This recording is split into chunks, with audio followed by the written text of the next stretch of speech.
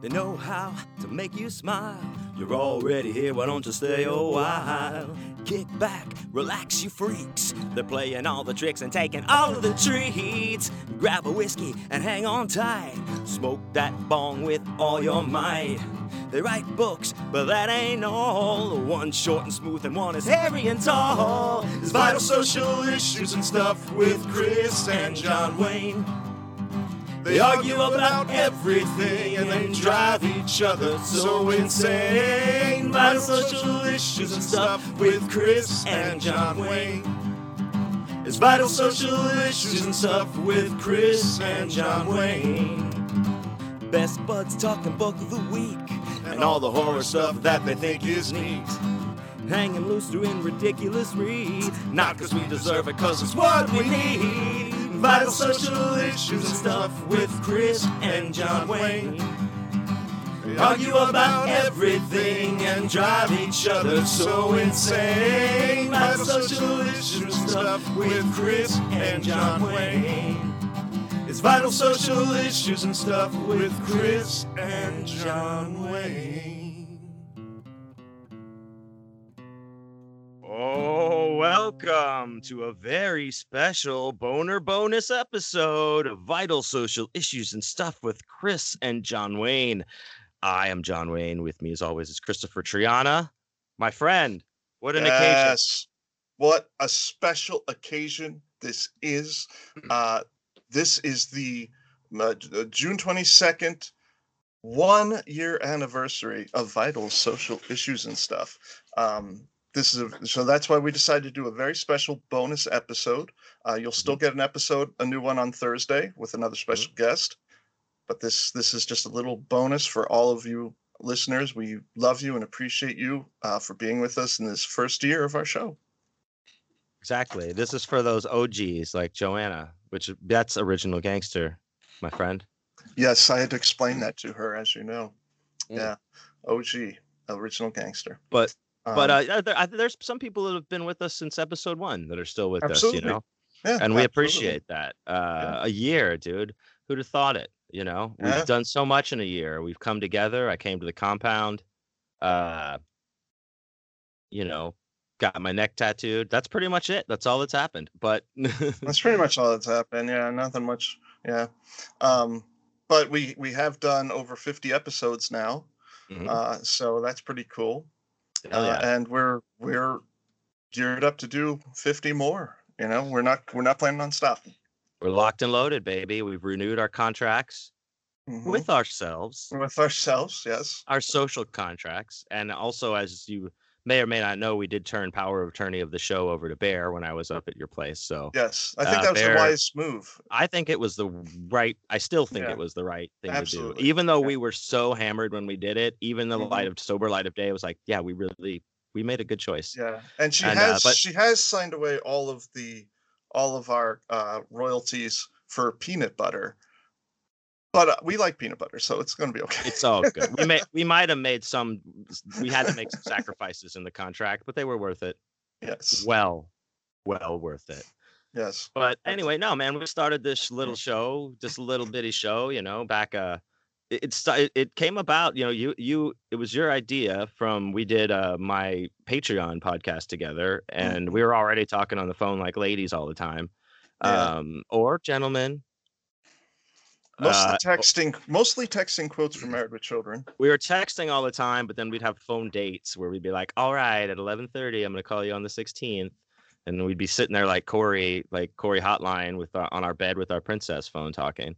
But then we did my podcast and you're like, we should do a show, man. Why aren't we doing a show? And I was like, I don't know. Why aren't we? And I was like, I don't know. You're like, I don't know. And I was like, well, we'll see. And I was like, that's sweet pillow talk. Everybody wants to do a show, you know, when they're on a podcast. But then you hit me up, let's do the fucking show, and it's going to be called this and that. And I was like, all right, let's fucking do it. Yeah, I suggested we call it Vital Social Issues and Stuff based on the Married with Children episode. And it just seemed like the perfect title considering our passion for the show. And here we are a year later. So pretty cool.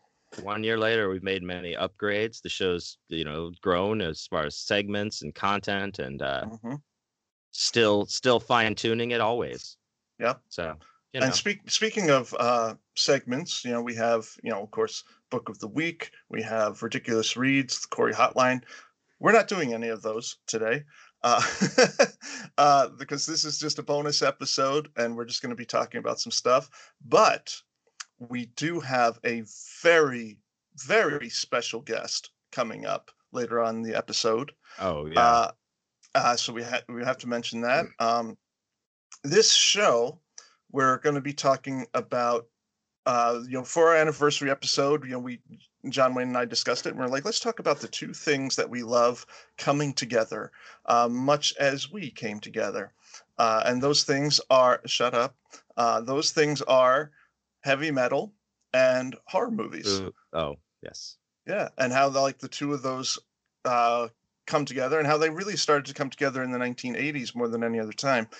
So we're going to be talking about that, and I thought, who would be the best possible guest we could get for this? Who's someone who loves metal and horror and has done both, has been a rock star and a horror movie star, and has made movies that are horror movies that feature rock bands.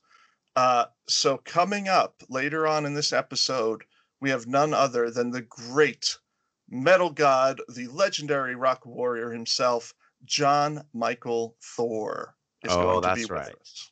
Oh yeah. Hell yeah. So stay tuned for that. Yeah, and that was, what a fun time that was with him. So yeah. So that's coming up, folks.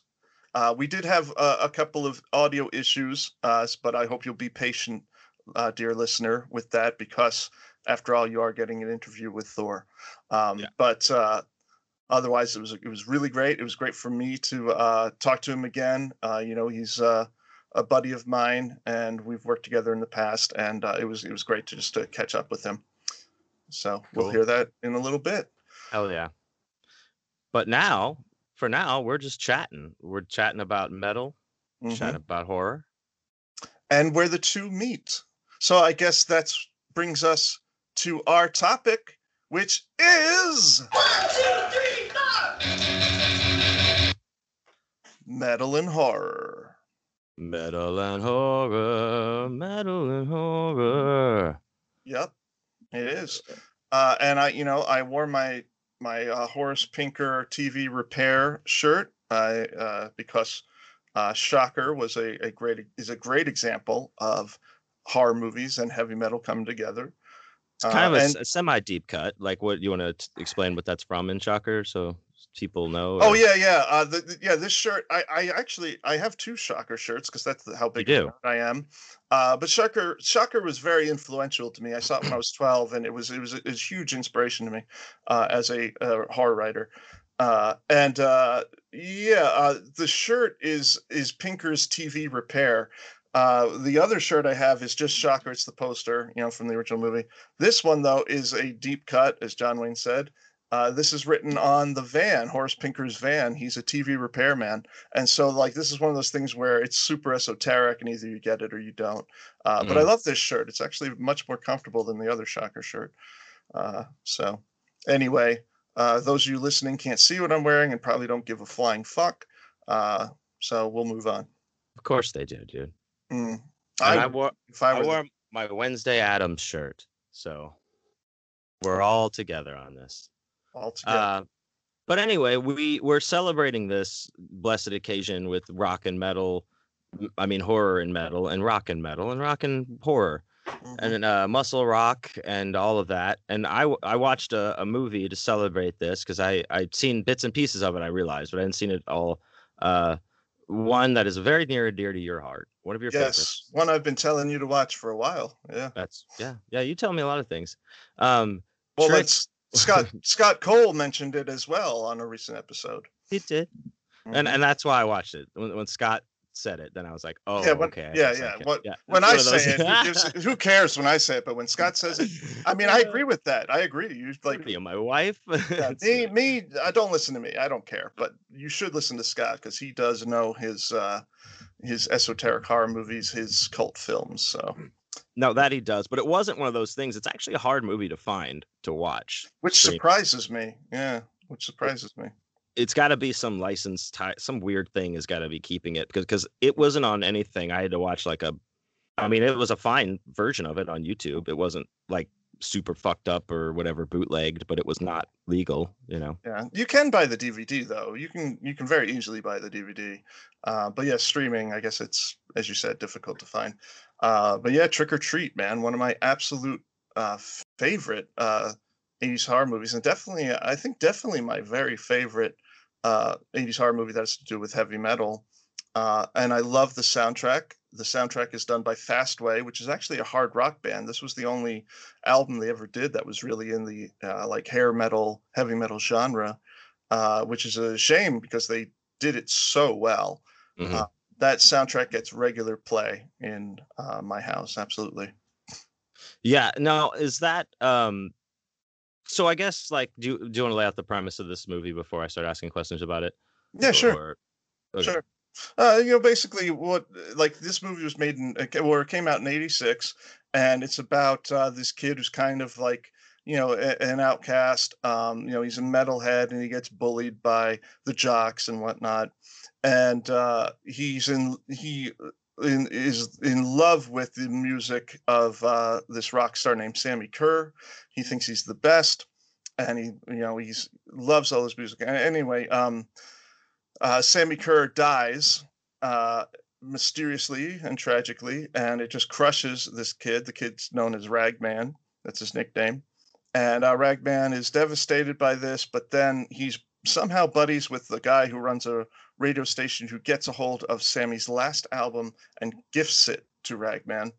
And Because this came out in the '80s, and John Wayne and I did a big show on the whole parental advisory thing and backmasking. This record has backmasking that actually is messages from Sammy, and he starts talking to Ragman, and Ragman starts to follow his lead and gains like these evil powers, and that's basically the premise of the movie.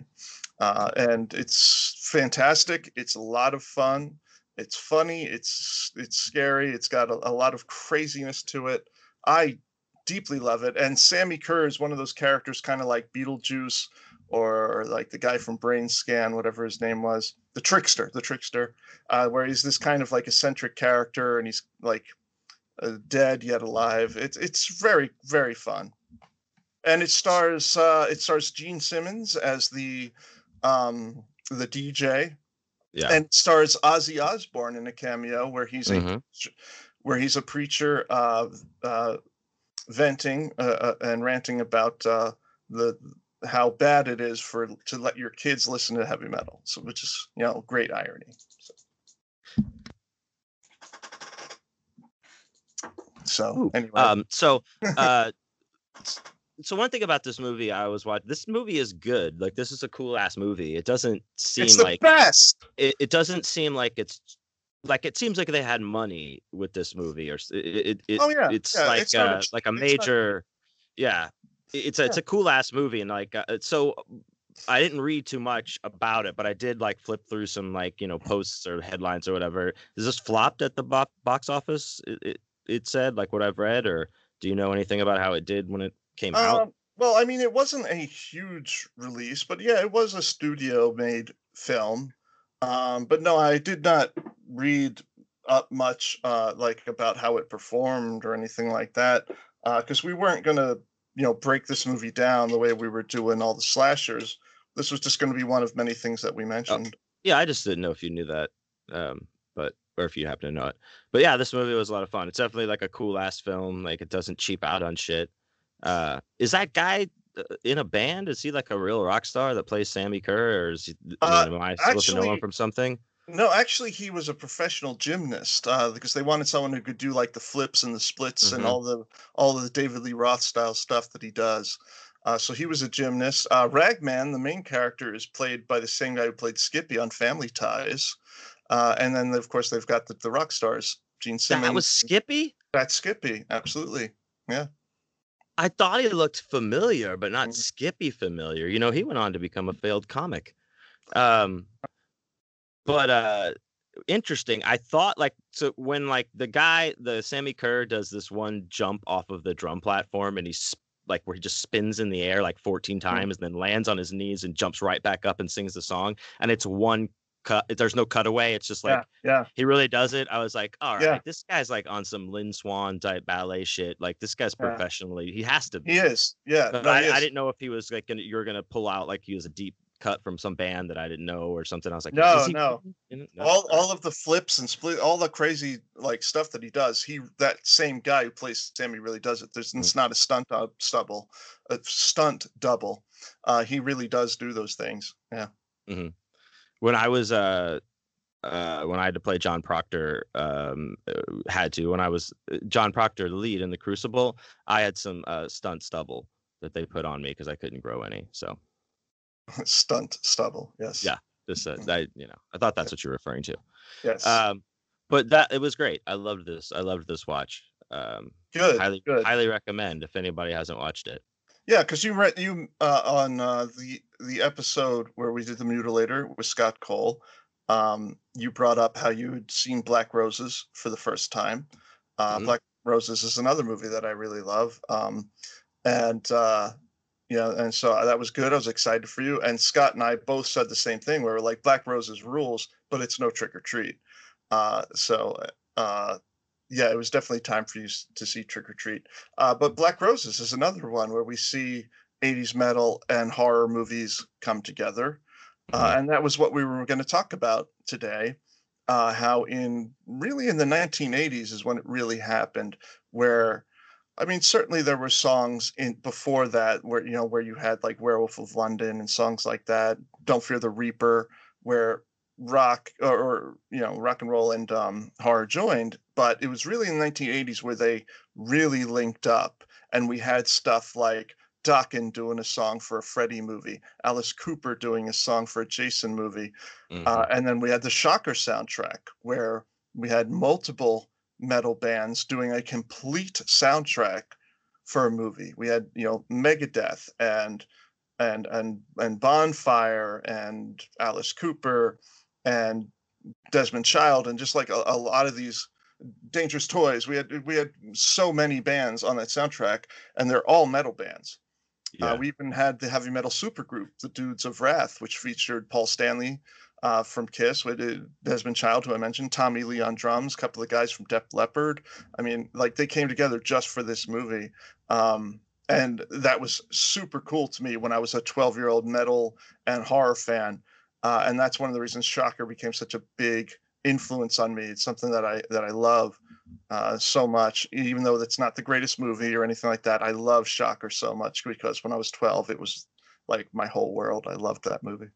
Well, music can tie make super strong bonds, I think. And music's such a huge thing in my life. I understand how like it doesn't matter. Like you could have a song attached to something and that's what is the thing that makes it for you.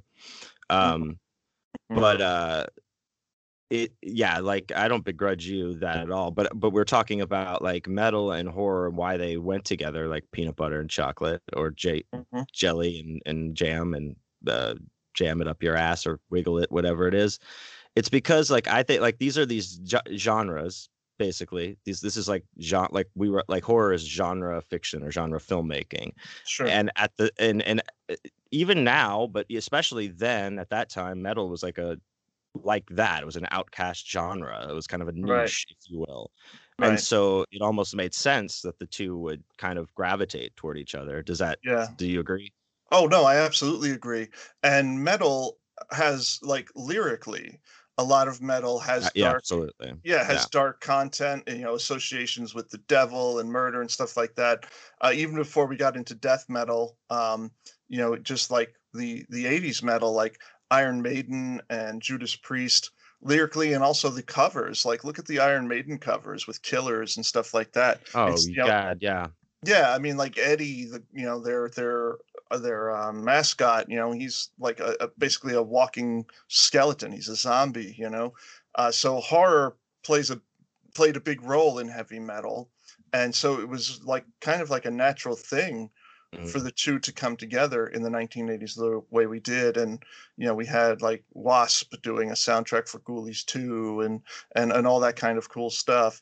And then we also have performers like Alice Cooper, who is very much tied into horror and was doing that shit back in the 70s, Mhm. where in his stage shows, like he would be beheaded or hung and in a straitjacket, and he would do these theatrical things um, that were horror themed, Mhm. and he was really the one that really started the kind of lyrical content being horror themed with albums like Killer and Welcome to My Nightmare. So we owe a lot to Alice Cooper. We do. He was walking around the floor on in Vegas, and I gave him a salute. So Hmm. he's about the Killers album. I do have that on vinyl, and when I worked for Starbucks, I was a manager. My staff one year for Christmas gave me the slip-on Vans that have the Killers album cover on them. They were rad as shit, dude. Anyway, Cool. Well, I'm glad you were able to make it about you. That's great. man, I saw Alice Cooper walking around, and I have Alice Cooper shoes. they're not. I don't have Alice Cooper shoes. I have I fucking tease, I kid. Killers shoes from what do you man? Now you made me forget. Fucking Forget your shoes? no, Bruce Dickinson, the Killers record, Killers. Okay. Okay, that's where I get mixed up. Yeah, Iron Maiden is Killers. Alice Cooper is Killer. He had the album Killer, so I thought. Right. We were talking about that before, though. Killers. Well, Eddie. Yes. I wasn't sure which one you meant. I thought you meant the Alice Cooper. So whatever. Yeah. Well, I was waiting for you to stop. I didn't want to interrupt. Yes. So, but I just missed my opportunity, and now it didn't make any sense. See? Yeah. There we go. All right. Well, yeah, and so as heavy metal has progressed, we've had more of this, where horror, maybe not necessarily horror movies all the time, but horror and metal very much go hand in hand, particularly when we start to have death metal, and Cannibal Corpse and Deicide and all these bands that were super horror themed. Mm-hmm. But then we got into bands like Gwar, which were performed as if they were monsters, from a horror movie, and we get into Rob Zombie, your boyfriend, Yes. who is a big horror fan, and listening to his music, White Zombie first, and then Rob Zombie solo. He samples a lot of clips, like sound clips from horror movies. Mm-hmm. And some of his songs are kind of about horror and sci-fi movies, like More Human Than Human is about Blade Runner, like stuff like that. And then he went on to be a horror movie director. So like there's many of these things that are kind of linked together. Marilyn Manson's another one. Typo Negative, Danzig, like all these things. Danzig, of course, went on to be an amazing director as well. Oh Jesus! I love you, Glenn. I love Jesus. you. I love you, Glenn. But man, that movie, and he's got the next one coming, man. Yeah, I watched the trailer. Yeah. Horror and metal is still like there's still certain, like, music has splintered into so many genres at this point where you could just put two words together and it's a music genre, like can screen metal. You hear that can screen metal? Oh man, like but like spooky or horror rock, that's been something for a while. And even like today that you have these niche kind of bands that are the horror type bands, like Wednesday 13 still does that kind of thing. And damn, I forgot the other ones, but anyway, it doesn't matter. Like that's still going on, and it's pretty fucking cool. Like Cold Chamber used to do it, and I was really into them for a while. It just keeps going on. You're always going to have those. Oh, there's a band called Dr. Acula that I saw open for yeah, I know that Polka Dot Cadaver that I wanted to see. Like, so I was like, and they're like out there like vampires. The guy, like the singer, has like a vial of blood around his neck of his like some guy. It's like the whole thing.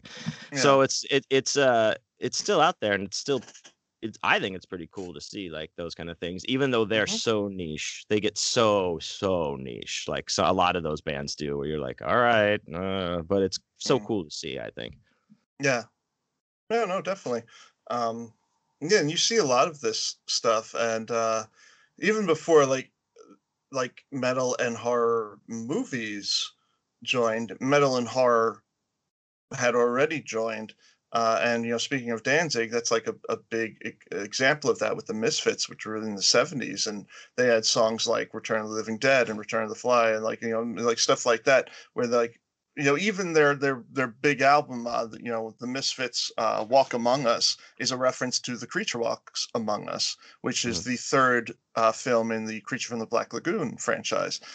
So Glenn Danzig was doing it really, like with the exception of Alice Cooper, I guess, was kind of doing it long before a lot of these bands that we talked about now, like Rob Oh Zombie and yeah, stuff like that, with the Misfits, and then with Samhain, his second band, like they would come out completely drenched in blood when they would come out to perform, fake blood, but they would every member of the band would be drenched in blood when they would come out, yeah, and they would do all their stuff would be horror themed, and yeah. even in the punk movement, which the Misfits were in, that wasn't a common thing, like punk was very could be very dark with Black Flag, but Iggy Pop, Sex Pistols, Minor Threat, but they weren't horror themed the way the Misfits were.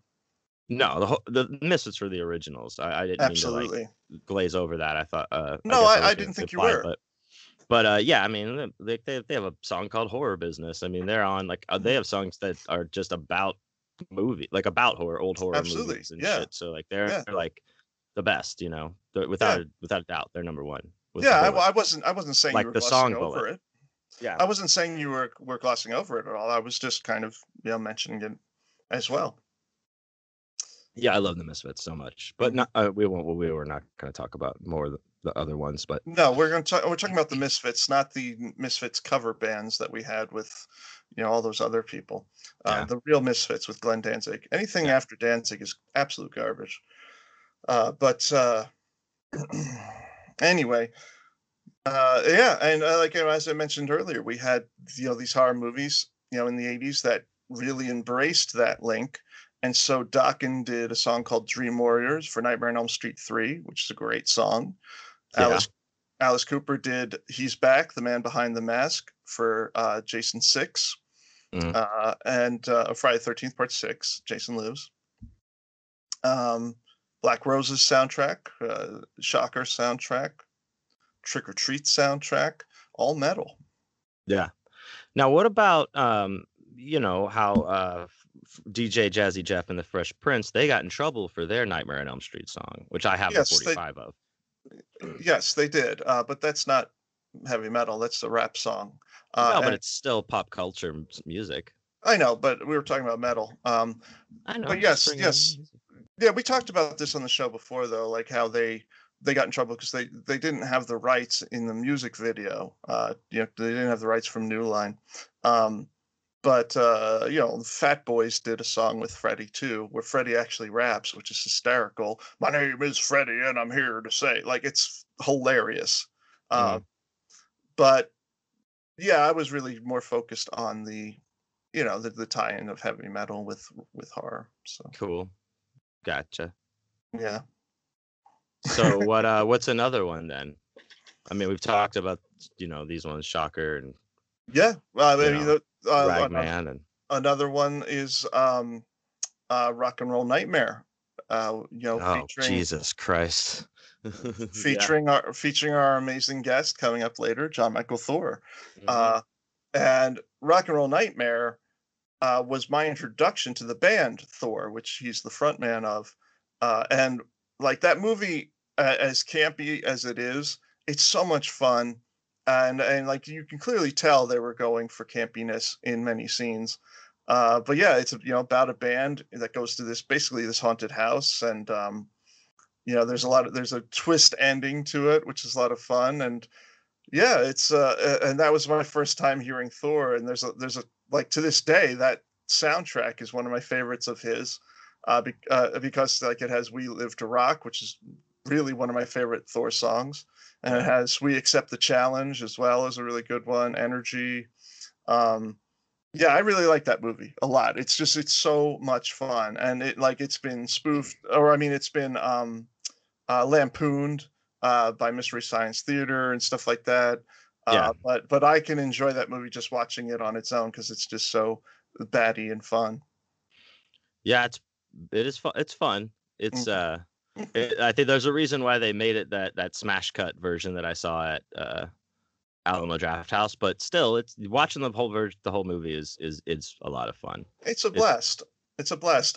And you know, I had the privilege of welcoming the whole band out to an event that I was doing, and the band performed live. This was in 2013, and the band performed live, so I got to see them live, which was really cool. And then I also did a in the theater showing of Rock and Roll Nightmare and interviewed Thor Mhm. after the show.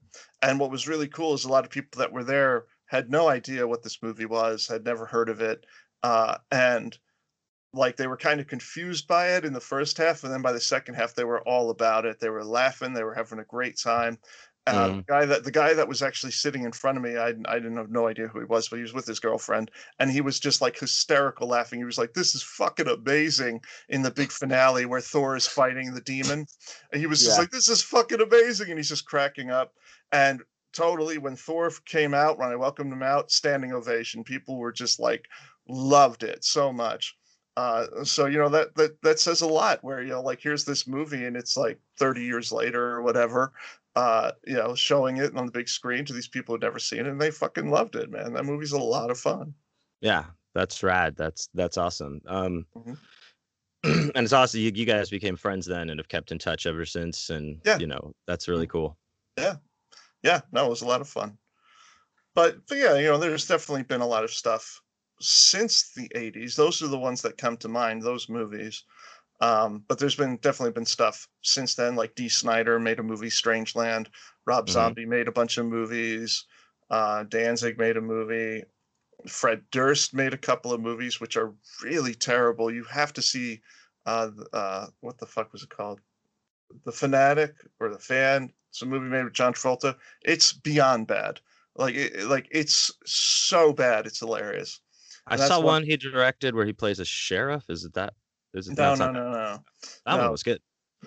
I'm sure it wasn't, but anyway, um, the one with John Travolta like got a Razzie Award for worst movie. It's like really regarded as terrible, and that's the one I told you where there's the scene with the guy like driving with his kid, and he's like, "Hey, I'm gonna play some music for you," and he puts on Limp Bizkit, and he's just like, "Yeah, isn't this great?" And the kid's like, "Yeah, this is awesome. I love this music." He's like, "Yeah, I Yeah. used to listen to him back in the day." It's like just so Fred Durst sucking his own dick. It's disgusting. It's so funny. Um, It's on brand. Yeah, it I is. Yeah. I like it. I like it though. Well, you should see the movie, and then we'll see how much you like it, because that's a terrible, terrible movie. But anyway, yeah. So like we have these instances now where we have these rock stars who think they're filmmakers, and they're all not. They all don't do a very good job, but it's funny to watch some of their stuff, or infuriating depending on who you're watching. There was yeah, absolutely.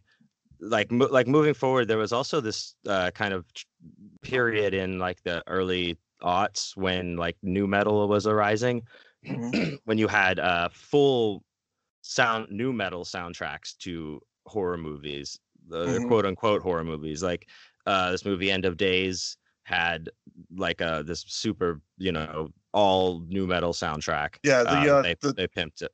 the Sorry. Schwarzenegger movie. Yeah. Hmm. And then like the Queen of the Damned, which is so awful, awful, awful. That was all like new metal bands did that. Jonathan Davis did the singing. And I love Korn, and I'm doing singing in air quotes. Hmm. It was really just so bad. It's awful. Yeah, But yeah. like that was like a trend, like in that time period, maybe like in that 5 or 6 years, where you could there was those kind of shitty movies too. It's just like another decade, I guess, with Yeah. that version's metal bands Oh doing their yeah, thing. absolutely. Yeah, there's many movies, like that that will throw in like a mixed soundtrack. Argento was big into metal too, so you see that in like Phenomena, which has Iron Maiden and Motorhead and stuff like that in it, or the movie he produced, Demons, which has you know, uh, Billy Idol and other metal bands or rock bands in there Mm. too. Um, so yeah, like you see that a lot with a lot of these horror directors that are fans of that kind of stuff. John Carpenter is another one. Like he did a lot of his own music, but you see it like in the Mouth of Madness, the opening theme it's like a heavy metal song that he did. And then Ghosts of Mars, which is not my favorite movie. It's not very good, but has an amazing soundtrack featuring Steve Vai of Whitesnake, as I mentioned before. Hmm. And it also Steve has like Vai's Whitesnake. Buckethead and some of the guys from Anthrax, and it's a really great soundtrack. It's very heavy, but they're not doing like songs. They're like accompanying John Carpenter's synth with their like rock guitars. It's really good. So that's the one thing that came out of that movie that I really liked because that's probably my least favorite John Carpenter movie. It's John So, Carpenter playing with the art, like Buckethead's like yeah, shredding with John Carpenter. I love Buckethead. no, He's cool as absolutely. shit. That's what it is. Like Carpenter is like doing like the synth stuff, so it has that synth Carpenter soundtrack kind of sound. But then like all of these guys, these metal guys, Anthrax and Buckethead and all that, they're like shredding and playing guitar like along with him on the soundtrack. It's awesome. It's a Mhm. great soundtrack. Yeah, all instrumental. Awesome score. Yeah, Yeah, yeah. score cool. Movies don't have a lot of. We don't have that anymore. I think that's a bygone thing. People Mhm. buying like the soundtrack to a movie anymore. Yeah, I guess that's true. Yeah, because like back in the day, it was definitely a huge thing. Like when the Shocker soundtrack came out, it was like a fucking event. Yeah. Like it was '89, and like everyone was so thrilled about it because there was like articles in Fangoria and shit like that where it's like new Wes Craven movie and it has all these you know rock horror and rock legends. Iggy Pop's on it, and uh, who else is on it? I mentioned Dangerous Toys, Bonfire. Um, yeah, but there's just a huge amount of people on that soundtrack. And of course, Dave Mustaine did Megadeth did a cover of Alice Cooper's "Norman Mr. Nice Guy," which was also a tagline on the poster for Shocker, which was kind of cool. It Mm. was just like instant recognition that it was tied to metal. Yeah, and what was cool about those kind of soundtracks as well, at least for me, because I would buy the sound. I mean, all those soundtracks I mentioned earlier, I had all of those. Like in Yeah, every new metal soundtrack to a movie, I would buy because I loved all that shit back then, still do.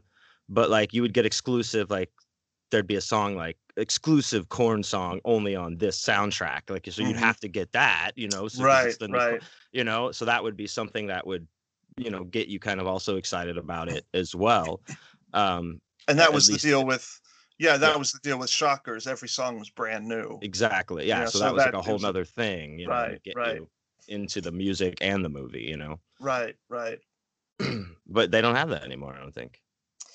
Yeah, you don't hear a lot about that. Like not that I know of, where like it's a big event for a soundtrack with a bunch of bands on it.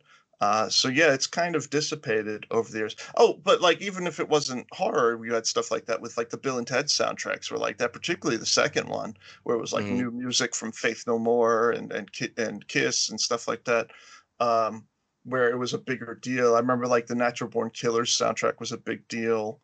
Um, the Hideaway soundtrack, this horror movie with Jeff Goldblum based on the Dean Koontz novel, that was Mhm. all industrial bands. So it had like Frontline Assembly, I think, and Godflesh and KMFDM.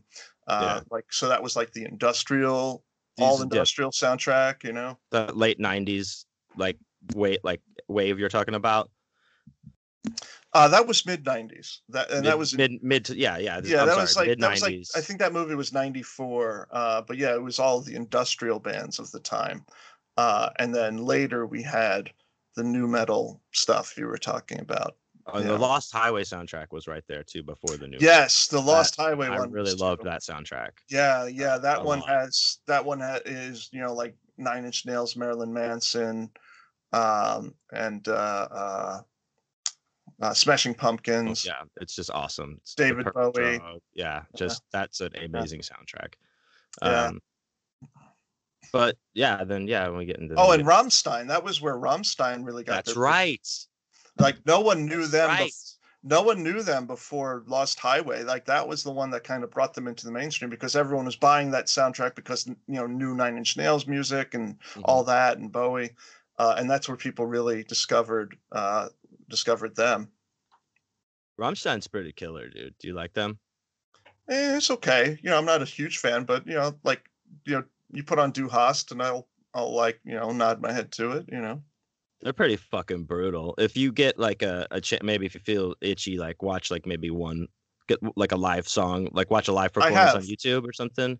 No, I've Yeah, seen they're them. Yeah. insane. Yeah, Yeah, but they're brutal, but they're also like a little queer.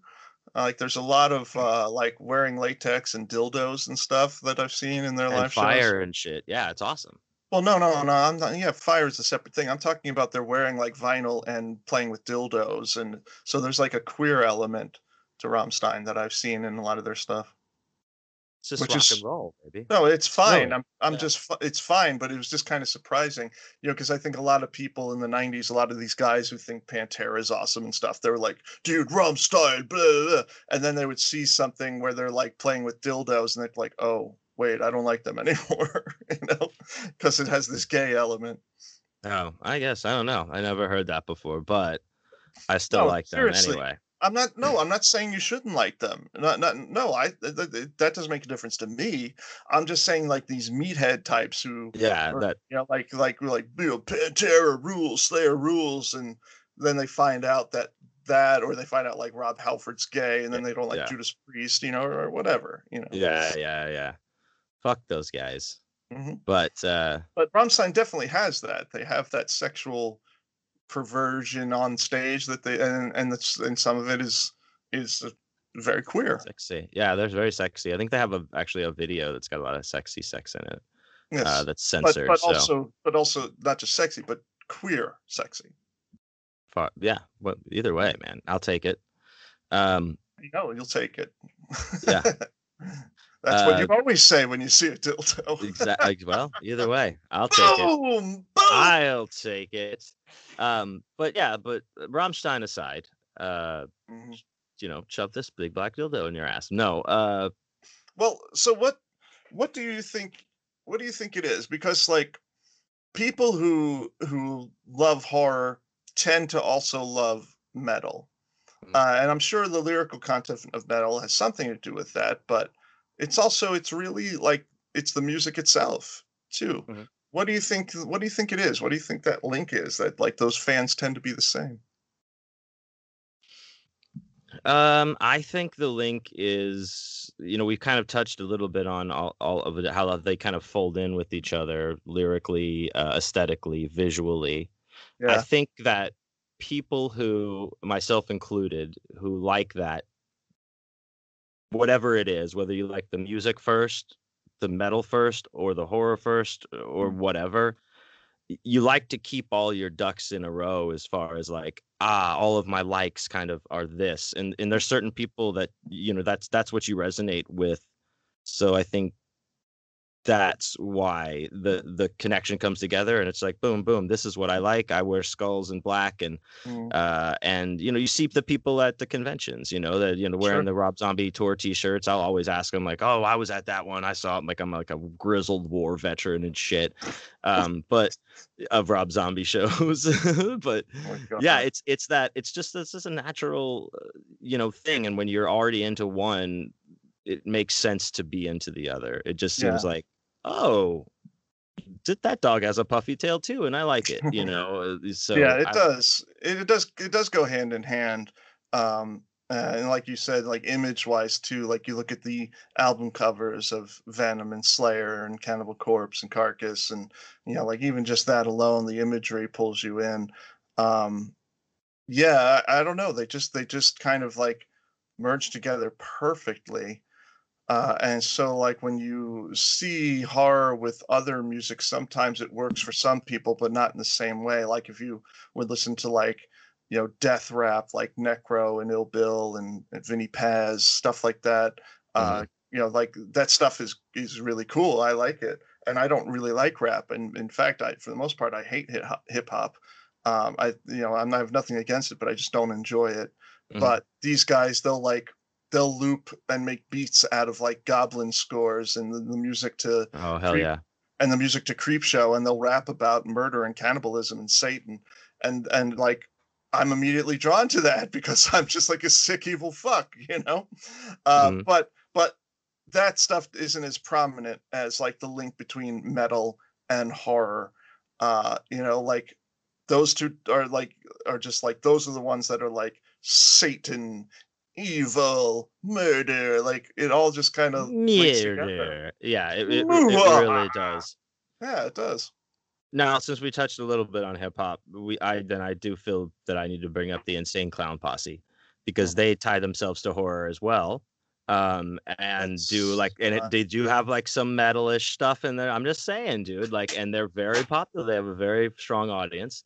mhm. That's where it survives. This, in maybe that a pocket niche of it survives with the Juggalos these days. Moving along, um, yeah, I don't know where else it goes. I don't know. People just there's no we consume music differently. We consume other media differently, and I don't know if we'll have these soundtracks to horror movies that are going to motivate us to buy them or Yeah, create some strong links anymore.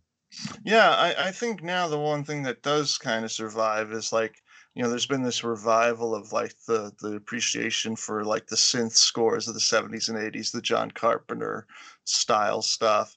And you do see that more now popping up in horror, even with like if you listen to the opening theme of like Stranger Things, which is done by Survive, is the name of the group, and they're a synth band. So you see this like the synth stuff having a revival, Mm, and see bands like Carpenter Brute or Dance with the Dead or bands like that appearing on soundtracks yeah. more. Oh yeah. Uh, but yeah, you're right. Like the metal thing, but also like a lot of metal bands now, they're not really the same as they were back in the day. Like all the bands like Megadeth, Motley Crue, like they're old now, and so like a lot of the modern metal is either it's like on one side or the other, where you have the dark stuff like the death metal, the black metal, and then you have the stuff that's not really horror themed. It's a very different animal. Mhm. So I don't know. Maybe that's one of the reasons. Like a lot of the bands that are popular now that are metal or hard rock, they don't embrace the horror element as much. So maybe that's one reason. I don't know. I mean, you have bands like Could be. Ghost that do, but then like the majority of like the popular metal isn't really immersed in in the horror, fright, darkness, Satan, kind of stuff the way it was in our day. Yeah, I have to agree. Yeah, so maybe that's something to do with it too. But also, like I've noticed this a lot. Like movies in themselves aren't as focused on music as they used to be. Like when you watch a movie now, like if you really look for it, there's very little music in movies now. That the music's very subtle, and there's a lot of silence in movies. Do, Um, do you mean score music or like soundtrack music? everything. Okay, both. Yeah. Yeah, it really is. Like you like watch an old movie, like put on a movie like Seven, and like the score is constantly playing. There's even a scene, and it's kind of funny watching it retroactively because now we're used to music not being as involved. But there's a scene where like nothing's happening, like Morgan Freeman is just shooting darts in his room, and the score is like it's like the score is going on, and it's like why? And because you're used to now watching these movies and these series on Netflix and whatever, and like there's nothing happening in these scenes, and people are talking, and like they don't have Mm, an ongoing score the way they once did. Like yeah. watch a modern movie and then watch an older movie. Like older movies from the 80s, 90s, the score is ongoing. It never stops. You're constantly Mm, hearing music. Now that's more subtle than that. You know, you'll have big dramatic music when there's a big action sequence or something, but people just talking, nothing. Whereas opposed to like the 90s thrillers, you know, like, you know, people will just be having a conversation and it's like, like in the background. So I don't know, maybe that has something to do with that, where I don't think that it's just like there's no soundtrack events. I think just soundtracks on their own are more like you don't see them as much anymore. Just soundtracks alone. Yeah, I also think that like I've found when now almost like in modern movies when a song like a song like a pop song or a rock song happens to start playing, it's almost jarring. It's like, what the fuck? Like Right. It's almost like because you don't hear it ever, and all of a sudden, wake me up before you go, and you're like, what the fuck? Or some other like a Foo Fighters song or some shit, and it's just like, Yeah. for me, it kind of now, unfortunately, will pull me out a little bit where I'm like, whoa. But but in all these, especially with all the slashers and stuff we've been watching, I mean, it's prevalent and it doesn't. It's just part of it. It's just how it is. But yeah, like you think of like some of these modern horror movies. Like think of like Heredity or Midsommar. I mean, those are the same director, but you know, you think of some of these more modern horror films, and like you can't even remember the music, and because most of the time there is no music, you know. So it's just a different thing now with movies and music. I guess it's the natural progression of things, perhaps, or maybe it'll be cyclical and come back, and we'll be. It absolutely could. Yeah. Rocking and metal, like next year when we have the 2-year anniversary, we'll be like, man, remember when rock and metal were dead? Man, they're back. We both got mullets. Yeah, well, I mean, it definitely we're fucking rocking, like, you know. Yes, mullets and rat tails. Yeah. Yeah. No, I mean, no, things do tend to come back around, and there are definitely still these movies that have a lot of music. You know, certainly the Rob Zombie movies, the Danzig movies, because those guys are musicians. But you know, there are definitely these filmmakers that are all about that and will have a load of songs in their movies. So they'll still exist, but they're not as plentiful, and they're definitely not an event. Or you know, maybe there's some out there where it is an event, and they're just bands that you and I don't know because we're old, and like you know the teens are really about it. But I don't think so. I really don't see these things popping up. Yeah, I don't know. We'll see. I don't know. Who understands these kids anymore? Maybe, I don't know, maybe someone like Thor could help them understand. I think that he could. And you know what? I think it's time to bring him on. I think we need to get to it. Yeah. But Chris, I love you. This has been a wonderful year together. It has. What a time. We've accomplished a lot, and thank you to everyone who's been listening to the show, whether you're new or, you know, old or young at heart. Either way, we appreciate your listening and the support. Or old at heart. We appreciate that too. Or bold at heart. We appreciate you as well. Now you're just saying words that pop into your mind. Like there's like no filter. My son's name is Bort as well. Yeah, there's just no filter for you. Whatever you think comes out of your mouth. Not all the time. I've actually been very good. No, not all the time, but just when you're stoned, which is most of the time. I mean, I'm busting you bulls. Whatever you say. Yeah. That'll work. That'll work. If you just say whatever I say, that'll work. That makes me happy. It's just when people disagree with me. You got it. And what else you got? You got John Michael Thor right now. We do. Check it out. Tonight on Vital Social Issues and Stuff, we are blessed with the presence of a true metal god. During his bodybuilding career, he won multiple titles around the globe. As an actor, he starred in everything from television dramas to beloved cult films such as Zombie Nightmare, Recruits, and Rock and Roll Nightmare. As a musician, he's the frontman for metal band Thor and the creator of Muscle Rock.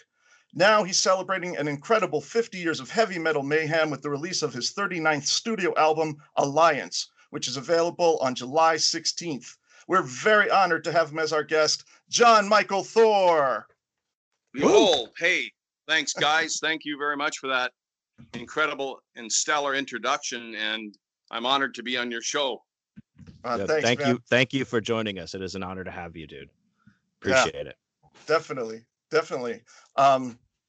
So yeah, John and I, we met back in 2013. We worked on an event together, and that was a lot of fun. It was really cool to get to meet you. And I've told John Wayne this story. I may have even mentioned on the show, but I remember when I first met you. I'm gonna have to keep saying John Wayne, John Thor, I guess.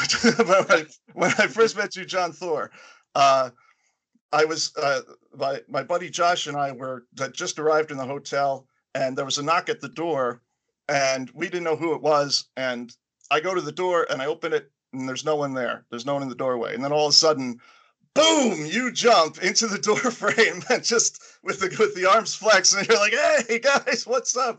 And I was like, talk about how to make an entrance, you just kind of totally threw all. Yeah. It was so cool to meet you guys, and I'm just used to theatrical entrances, and you guys I saw that these two huge guys were in there. It had to be Chris, so that was so much fun in Florida. Florida was amazing with the like you screened Rock and Roll Nightmare, so there was the movie side, and then the 80s in the Park concert and festival. So it was really amazing. Really had a great time there. Yeah, good. I'm glad. Yeah, I had a great time meeting you and hanging out with you. I wish I had more time one-on-one to hang out with you, but everyone was running in a million directions. But it was a great night being able to show the movie on the big screen and see you guys perform live. And you had a fan who showed up who just went berserk finally being able to meet you, which was great. He said he had driven all the way from Michigan or something, and he was just over the moon to meet you. So that was really cool. And you weren't out there yet. You were going to come out and sign autographs and whatnot. And he was talking to me, and he was shaking. He was so excited because he'd been listening to you forever, and he had an LP. I think it was Only the Strong, or it might have been Unchained. He had one of the older albums, and he'd had it forever. Yes. Yeah, and he was so excited to meet you. That's what I was saying. It's in being in this business for 50 years, I've met some of the most wonderful people you could imagine. It's like music brings people together. And many are lifelong friends. Yeah. So it's really, really special. Like meeting you, right, in 2013, right. And here we are, 2021. It's and I'm able to speak with you again, and I believe we're lifelong friends. Absolutely, man. Yeah. I'm proud to call you. I'm proud to call you my friend. Absolutely. Fantastic. Thank you. That's an honor for me. Oh, thank you, man. Thank you. I was going to say I talk about this a lot with my friends, and Chris and I have talked about this as well. I'm on the road all the time doing conventions and music at the same time, but like I have like a convention family, and it's and I have a bunch of friends in different cities that are like, I know a lot of people, but these are my friends.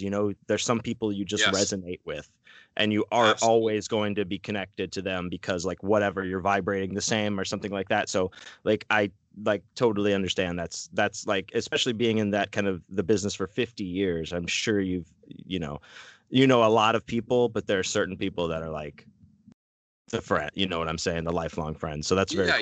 You're on the same page, same wavelength. Yeah. So let's talk a bit about you for some of those listeners who may not know you or may not know as much about you as they should. When you first I'm not even sure where to start because there's so much. You really got into bodybuilding, rock and roll, and films, and you all kind of started when you were young. From I remember talking with you before that you had all these interests. What really came first for you? Were you like the most passionate about like the bodybuilding and the sports, or was it the music? What really got you the fire under you from the get-go? Well, I had an older brother, and if you ever have seen the movie Hercules back in the 50s with Steve Reeves. My brother looked back like Steve Reeves. He was this athletic hero who'd pitch a no-hitter, hit the grand slam home run to win the game or score the winning touchdown. And he would do a lot of weight training. And so I at a very young age, 7 years old, I'd watch him train in the basement. And then he showed me how to train and everything. And then I became interested in bodybuilding. And I said one day I wanted to be a film star, and my sister, she listened to Elvis Presley, and so I would listen to Elvis. But this is in the 50s, right? So I was growing up, and those things I was interested in. The chance of becoming muscular, being adulated. I was also into superheroes and comics. That was what I was into, and that's what I wanted to become. And I had the luck in my life to kind of experience all these avenues. Yeah, that's great. When you mentioned comic books, and of course you're known as Thor. Your band is Thor. When you decided to go with that name, were you more influenced by like the Thor mythology or the Greek mythology, or was it more like, did you grow up reading the Thor comics, or was it kind of a combination of the two that really gave you that moniker? It was more because the music was thunderous. I wanted a name more like Norse mythology. Okay. Now, that being said, there is, of course, the Marvel Thor. I've got my own character, Thor the Rock Warrior, or Thor the Metal Avenger, and we did cross paths. Of course, I've been the character Thor, John Michael Thor, for many a year. You can't really trademark or copyright a mythological character unless you put a tag on. They have the Mighty Thor, and mine is John Michael Thor, or Thor the Rock Warrior, Thor the Metal Avenger. And we can coincide in this universe because we made a settlement and we understand each other, and there's common law rights, all kinds of things that I was victorious at proving, and why I keep the moniker, right? No, absolutely. Now, along those same lines, you did say thunderous earlier. So, do you want to, and I'm assuming you have tried to at least, and probably, kick Gene Simmons' ass for taking the God of Thunder, try to say like he's that, because I'm sure they've held you back or something, but I'm sure you've wanted to, right? I mean, he's calling himself the God of Thunder. You're Thor. I mean, what the hell? Well, there can be numerous gods of thunder, just like there's various mythology. Like, for example, there's Zeus in Greek mythology. In Norse mythology, there's Odin. Hercules is a demigod, son of Zeus in Greek mythology. In Norse mythology, Thor is the son of Odin. And in various mythologies, there's various gods, sun gods, gods of thunder, gods of lightning. So you can't try to take everything and say, hey, there's one God of thunder. So he can be his character, God of Thunder, which is quite different in the image than my character of God of Thunder. And I like to see myself more down to earth anyway. I'm more, like I say, a rock warrior or a Metal Avenger, a rock and roll artist, an actor, John Michael Thor. Yeah, man. See, he told you, John Wayne. He said I withdraw my question. Yeah, no, that's awesome. Speaking of Kiss though, and stuff like that, when you started doing your own brand of rock and roll, basically, for those of our listeners who may not understand, why don't you tell us a little bit about what the original concept was of Muscle Rock and what was different about your stage show when you started Thor in the 70s? Well, when I would go to the gym as a young man back in the day, and I started training for contests, all you could hear in the gym was the clanking of weights and the grunts. And I thought, I want to put on some music. So I put on Led Zeppelin, and I found myself just absolutely going like past the pain barrier. I became worked myself into a frenzy listening to this music, Yeah. of Led Zeppelin, and I felt that muscle and music work together, and it helped me like pump up and win contests, and I wanted to. I mean, I was already starting to get into bands, and I was playing bass and different instruments. And I wanted to then say, hey, I want to become more theatrical music. At the end of the 60s and early 70s was becoming, the bigger the show, the better. That's what was starting to happen. So I started developing the character Thor. And I mean, I went through different names like Centaur and Michael Body Rock, but I always incorporated this Thor character into the show until it became a show on its own. But it's the you know pumping up like crazy listening to Sabbath or Zepp. There's nothing like it. You just go into this wild dimension. Yeah. And it's cool for me because I had that very same experience, when I got heavy into weightlifting and listening to similar bands, or listening to Black Sabbath. But now you've got people like me who grew up lifting the weights, listening to Thor. So you kind of became what you were in what you wanted there. Like you were rocking out, lifting weights, and then you made music for people to do the same. So that's really cool. Yes, I found it interesting. I've actually had a barrage of fans who have heard Ultimate Alliance, and they say they're working out to it. And I thought, hey, that's great, man. If that inspires you to work out, all the better. Oh yeah, absolutely, absolutely. The thing I wanted to talk about though, when I was mentioning Kiss, is Kiss had kind of like a theatrical element to their shows, and and at the time, Alice Cooper definitely had a theatrical element, but you had a very unique theatrical element that you brought to a rock show, and I was hoping you could tell our audience about that, like what you do. Yeah, as I was saying, the late '60s, there was like the incredible Arthur Brown and Yes.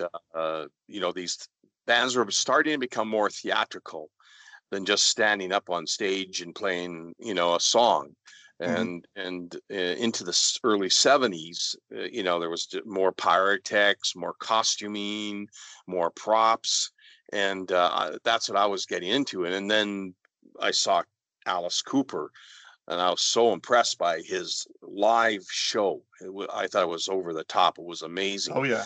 Oh yeah. And then of course Kiss back in, I remember when they were playing, this is like going into like 1972, 73. And I said, wow, those guys are amazing. Gene Simmons, look at all the stuff he's doing, breathing fire and doing all this stuff. I said, I got to make, my band, not just a band, but I want to become this Hercules type character. At that time I was thinking more Greek mythology. When I was going back and forth with Thor and Greek mythology, superheroes, and experimenting with it all. And that's when I said I've got to be this character that can do something on stage to entertain the people, to entertain the fans. Well, so when they pay their dollar down, they're going to give them music and like a thunderous brand of rock and roll, and also an incredible visual. So I learned how to bend steel from a fellow named Doug Hepburn, who was the world's strongest man. He showed me how to bend steel bars. He, of course, could bend spikes in his hands and dimes. Wow. And wow. And then Chuck Sipes, who was Mr. Universe, showed me how to blow up and explode hot water bottles. And then I also found out, through martial artists, how to do bricks being smashed off your chest without breaking your ribs. And so I developed all this stuff, ripping license plates into anything I could do to entertain the crowd. Yeah, I wanted to add an element of power and we had, and not only just theatrics with outstanding costumes and music, but also exciting props. Like these props were for real. Yeah. They weren't just fake. Like I didn't lift fake boulders or anything. Oh I no. actually had Yeah. real steel that the audience tried out, and real hot water bottles that I had to try to explode that were lifetime guarantee. And they were real bricks and real sledgehammers that had slammed off my chest. Yeah. Yeah. Yeah. It's incredible when you see you do this stuff. And that's where like the whole bodybuilding and rock and roll kind of like came together to create the Thor that we know and love now. It was like that perfect union of that unique idea that you had. So I always thought that was fantastic because yeah, you would lay on the ground and someone put a cinder block on your chest and you'd get hit and they'd hit it with a sledgehammer and then you'd get up and you'd do the next song. It was crazy. It was so cool. Um, what was like the initial reaction to that? Like you must have had some crazy reactions from people in the audience seeing a Thor show for the first time. Well, I had when it first came out, obviously the show was so different, right? That it got mixed reviews. And some people hated it. No matter what I did, you got reviewers that said, "Oh, he sings like a muffler, a broken muffler," and stuff like that. Who does he think he is? He's like a muscle-bound oaf, and this kind of stuff, because they didn't understand what I was trying to portray or do. And then Robert Geldof, if you remember Robert Geldof from the Boomtown Rats, he's actually Sir Robert Geldof. At that time, he was an exchange student in the early 70s, and he worked for a periodical called Georgia Strait. Well, the other bands were Twitch and Z WizKids from Seattle. And he saw our show and he absolutely was blown away. He said, "This is the greatest show I have ever seen." And this goes back to like around 1973, 74 era. And then we were kind of, the story got picked up and suddenly we got a lot of notoriety, and it got the agents interested, and that sort of thing. So I gotta thank Robert Geldof for that. It didn't take long before we started packing like the crowds, like jam packed. Oh yeah, that's great. So yeah, you've done metal, rock and roll since the 70s, and you've kind of like delved into different types of like a little bit of hard rock, a little bit of like operatic metal, and kind of bounced around in the genre a little bit. And I was noticing, listening to the new album, that you have kind of you've kind of got some songs on there that sound like they came right out of like a Thor album from the 80s, and then you have other ones that sound much heavier. Like a song like "We Need Muscle Rock" or "Rock Around the World" feels like a classic Thor song, whereas Ultimate Alliance and Thor versus the Juggernaut and Niflheim, if I'm saying that right, like those songs have a much heavier sound, where I was almost kind of like blown back. Yeah, well, like I said, I like a lot of metal, right? Heavy, I like anthem metal, power metal. If you want to put tags on everything, and death metal, I like it all, right? As long as it's got a great chorus, if you got a great chorus that people can sing along, I'm all for it. That's why I like power metal and anthem metal. Now, I'm dealing on this album with a lot of different metal artists. Yes, for example, Bjorn Strid, from Soilwork. He's on Niflheim. Tremendous performance. In fact, that's going to be the next audio single on July 1st, Niflheim. So I'm going to do, that's the style he does. So I'm going to do that style. I don't want to just say, "Hey, you're going to do power metal," or whatever, or do Thor stuff that I want to do. I want to work with everybody. So Rasa Boss and Chris Holmes, they were on a pretty heavy song, but it was still anthemic and still Thor-like. But totally. No, totally. I wasn't saying that it wasn't. I was saying that Oh, it was like impressive to me that that the album has this kind of like wide range. yeah, and there's some Yeah. great like Sean Peck. Sean Peck is on Thor versus the Juggernaut, War of the Gods, um, and it's a pretty heavy song. Yeah. So, but I enjoyed it too. I enjoyed singing with him, and he's a tremendous artist, and I just respect all the artists on this album. Yeah, I was going to mention that I think Alliance is a perfect title for it because you really brought all of these other metal artists together to make the album. So it's like you're all aligned together to make the album. So it's like a perfect title. It really tells you what you're in for.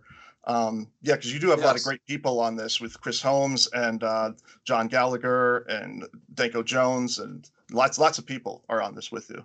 absolutely, and they're all great. And it was done during the pandemic, right? It was before the vaccine. A lot of it was started, was ever discovered. We didn't know where the world was going at that time. Yeah, My tour was canceled out because everything was closing down, all the venues in March. And anyhow, it took we did this. We did it like it was a Dropbox recording from it's like I reached out to fellow warriors, fellow musicians from all over the world, and they responded as such and said, "Yes, we want to do this with you." And so I was yeah. very fortunate. Yeah. Yeah, that is great. That is great. So Well, you guys recorded the album by trading tracks online, basically? Like that's how you guys are doing it? Yes. Yeah. We couldn't have done Cool. this 30 years ago. It would be impossible. We basically, I couldn't go anywhere outside of Vancouver. I can't even, right now, Yeah, y'all are still across the closed border. down. Right? Yeah, Yeah, the border's closed. So, you know, sorry, Chris Holmes, not John Holmes. well, John, that would be awesome if he was on the record. Shit. Chris Holmes is in France, right? So we got Yeah. his tracks in Ross in New York.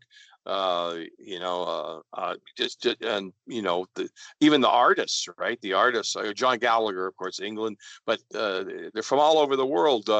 Marty Gummonson from Thundermakers in Sweden, so we got all these people all over the world, and even the artists, Timo Wuras, who did the painting, is from Germany, and then Simon Williams, he's from Wales.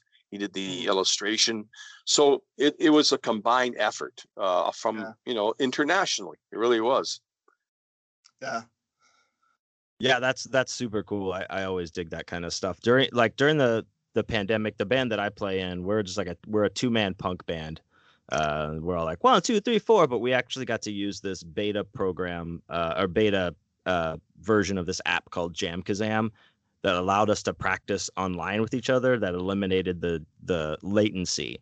So he was playing an electronic drum kit, and I was just playing like the acoustic guitar with my mic and singing into it, and we could practice like it was like we were practicing. It just took it was like a little learning curve because you're like listening to it in your headphones and then you're looking at him on the screen, but that's how we kept like going through the pandemic. So that's interesting, like that you guys were just like, let's make an album. So very cool. Yeah, where there's a will, there's a way somehow.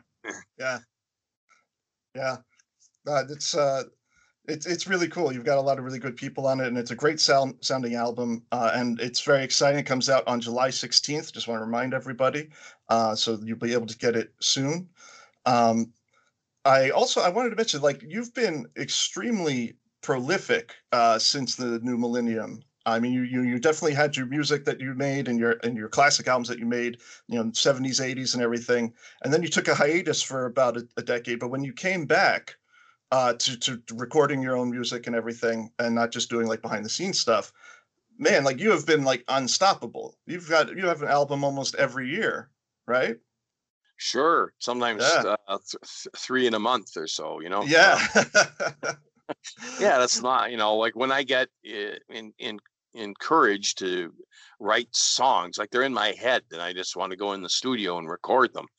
Yeah. And sometimes that's a problem, if I'm in the supermarket, and I'm writing songs and I'm not getting the right food or something, picking the wrong can because I got a song in my head, and you want to lay it down. So I try not to forget the songs. That's a great thing about a phone, right? I put on the video part and just record or hum a tune in the phone.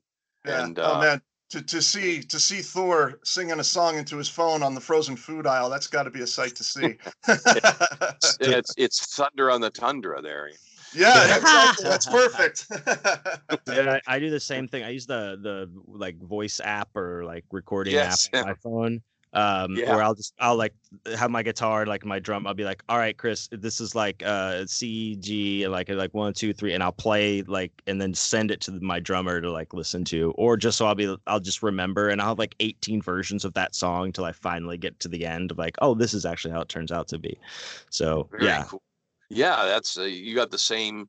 You're on the same wavelength. You know, that's if you don't write it down, you forget it. Like I already learned that lesson so many times. If I don't put it down somewhere, it's gone. So do it while I have it. You know. Understood.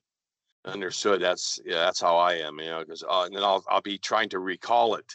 Like if I have especially if I have a dream, and I've even had music in my dreams. You know, and I wake up and it's either I'm going to wake myself up to get it down, or I kind of forget it and I can't recall it. You know, it's it's strange. The creative process is very strange. Yeah, it's the same way with me with writing my books too. As you know, all around my house, I have little notepads. I always want to just have a notepad just in case something comes to mind. So in just about every room, there's a notepad somewhere, just a little one. But yeah, I'll have the same thing where sometimes it will even be from a dream or something, and I'll just wake up and I'll be like, I have to write this down because that was incredibly twisted and weird, and I want to make sure I remember it for my next turn. Yeah, you want to capture that twisted and weirdness. Yes, absolutely. Oh boy. So yeah, you've got the new album, and you also have a new film that you've got that's in production called Pact of Vengeance. You want to tell us about that? Yes, it's being produced by Killer Wolf Films, and it's going to be directed by Len Kabasinski, and it's very much like the old Bruce Lee kind of action films. You know, there's quite a market for that actually. So it's a genre that is very popular, and so it'll be a shoot 'em up karate, type of movie. And Leo Fong, who was pretty popular back in the Bruce Lee days, and he's still in incredible shape for his age. Just I shouldn't even say for his age. He's just in incredible shape, right? And he can do amazing things. He's in the movie, and there's also some wrestlers in the movie, other action type stars. So it's going to be a real fun film, I think, and I play a retired general who comes back to help out Leo Fong's character because he needs my help again. Sort of like what's that? There was that film that Stallone did with Schwarzenegger and a bunch of guys, Dolph Lundgren. The Expendables? Yeah, something like that. Yeah, it's sort of like that. Except we're called the Obliterators. Okay. Yeah. So it's like Does that sound exciting to you? It does. Because be a great film. It's going to be action through it all the way, and we're going to make a video for it. I'm doing some songs for it, so there'll be a soundtrack, and we always exploit whether it's movies or albums. We go all out with the cross marketing. We're really into that. Yeah. And you've done that before too, with like with Rock and Roll Nightmare and Recruits, where you kind of did the soundtracks, or at least some music for the movie, if not all of it. Zombie Nightmare. Fubar. We've seen the movie Fubar. We did the title track. Fubar is a super rocker. Actually quite a few movies. Murder at the Presidio. We had the title track for that one and made a video for it. So on and so forth. It just I always believe in cross marketing. Oh yeah. Yeah, definitely. John Wayne, you can speak to that too, because he does the music and the books and artist as well. Yeah. Yeah, I kind of cross. I'm like well, it's just like I'm using all of my things that I'm good at to keep myself going. So it's like, yes, I write horror novels, but I play in a band and I can play those songs. You want me to play some songs? Sure. You want me to draw this shit? Because then I do all the graphic design and all the art direction for all the stuff I do. So it's just like we're like a brother Seamus here in that regard, where it's just like plug everything in. If you can would use your strengths and make it all like work together. So it's really cool. Yeah. I'm definitely excited to see Pact of Vengeance, and I do miss those kind of action movies. We don't get them as much anymore. Now it's all Spider-Man and all of that. It's all like the superheroes. So I like to see a shoot 'em up. I like to see guns and karate fights and stuff. I love those old '80s action movies. So I say bring Pact of Vengeance. I can't get it soon enough. Hell yeah! Right. We'll make sure you get a special copy of it then. We'll do it on. Thank you. We'll do a show about it. We'll do an episode. Oh, that'll be great. Yeah, it'll be great. Yeah, we will. We'll put it on there. How about horror? Do you have any more horror movies in you? You think you'll ever make another horror related movie? I have a very strange horror movie that I'm working on right now. Oh, exclusive. We're hoping to get it into production. The title of it is called Stencho. Now you may think like Stencho is a strange name, but it's along the lines of Darkman, and the character in the sun. It's got a lot of horror. It's got action. It's got superhero in there, and the lead character overcomes this horrible accident. And I'll just make it short, but without giving it all away. But he derives his powers from disease, anthrax, for example. But he can absorb smells and different feelings through these various animals. It's a strange movie, and but I think it's good. I'm very excited about this film. Awesome! I look forward to that for sure. I heard there was the silence on the other end, so I don't know if you guys. No, you broke up a little bit. Sorry, yeah, we were trying to be quiet. I have my mic muted, so I don't. No, I just thought you thought. Yeah, Thor was too weird. Movies. No, that sounds exactly like up our alley. Like that's what I want to see. I want to see a Stencho. I need a Stencho in my life, and I don't need this other bullshit. Sick of. No, I would absolutely want to see that. Yeah. And Chris, and actually, you know what? We're going to commit right now. Chris and I are going to get Stencho tattoos on the show together, matching Stencho tattoos. Yeah, I think we are. I'll tell you, we're starting the marketing for Stencho right now. Chris.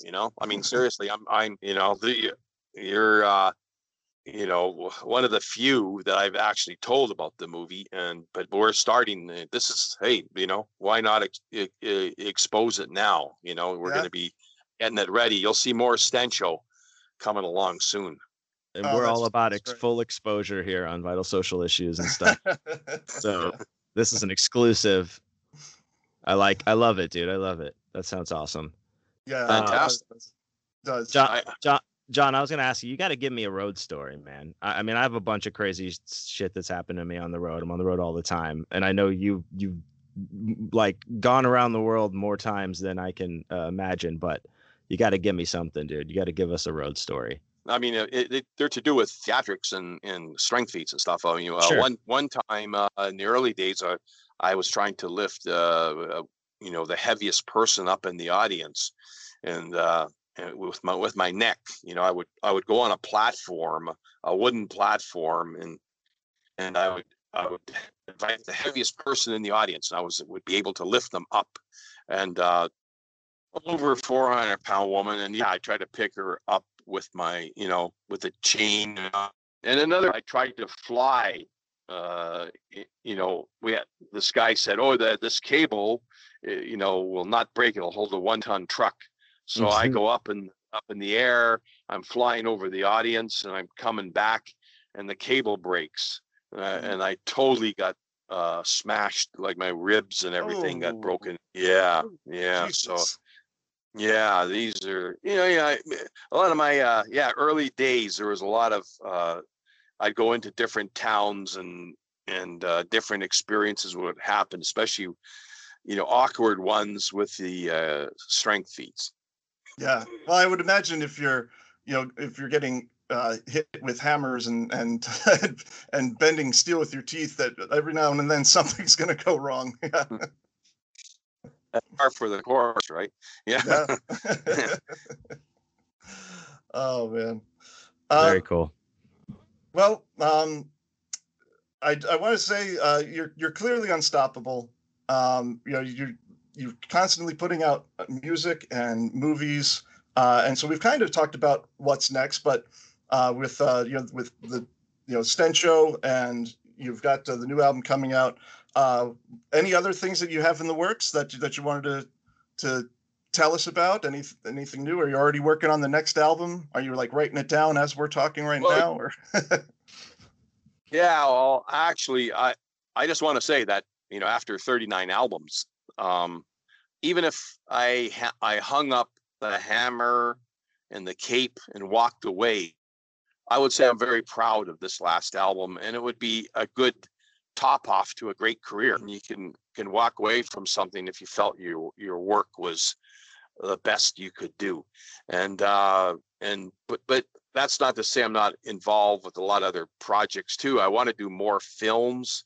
I'd like to write a book, Chris. One day I've been working on books, ideas for a while. I wish I could knock them off like you do, or make books, but I'm also, I'm still involved somewhat with the hockey industry and making jerseys, designing jerseys and things like that. Right. So, I mean, I just have quite a few things that I've got my hands in, and I'm just having a great time. I'd like to do some more paintings and things like that. Yeah, like I said, you're clearly unstoppable. You've proved that over the years, time and again. So yeah, I'm excited to see, what else comes next. I'm excited about this new album. I've been lucky enough to be able to get an advanced hearing of it thanks to you, and I can tell Thor fans out there that they are going to be very pleased. It gives you the feel that you've come to love and expect from a Thor album, but it has some surprises in there too, because you have all these special guests, and I was really, it knocked my socks off. So yeah, very cool. That I thank you very much.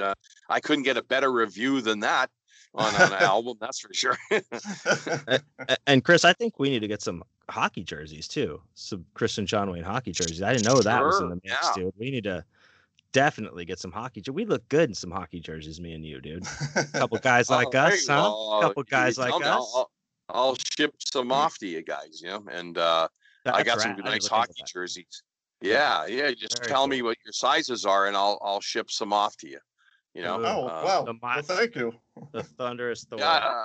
Yeah, I don't know if you know, but I one time, Vancouver's only Stanley Cup champions in 1915 were the Vancouver Millionaires. They never won a Stanley Cup since. I took over the rights to the Vancouver Millionaires years ago, and anyhow, long story short, they became very successful, and I sold the trademark rights to the Vancouver Canucks in the NHL.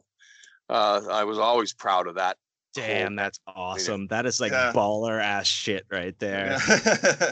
Yeah, that is really cool. What about the Canadians, man? They're fucking tearing it up right now. Do you think they're gonna go or what? I think I really like the Canadians, but I think Vegas are gonna beat them. Vegas is giving them a run, man. Vegas is strong. They're strong. Vegas is really good. I think Vegas are going to be in the Stanley Cup. Yeah. Plus, they're the Vegas Knights, KN, but also Vegas is like a night place, like Vegas Knights. So they've got like a double thing going on, and they're a good team. So it's like come on. But I don't know. The Canadians are like pulling out magic things and shit, it seems like. But anyway, this isn't hockey talk, the show. That's okay. That's okay.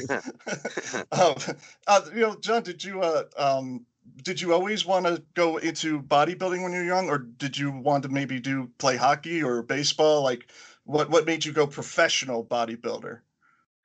I relied on myself to excel, and I just admired Steve Reeves and all these guys and what they did, and they were Mr. Universe, and then they got into movies, and somehow that's what swayed me.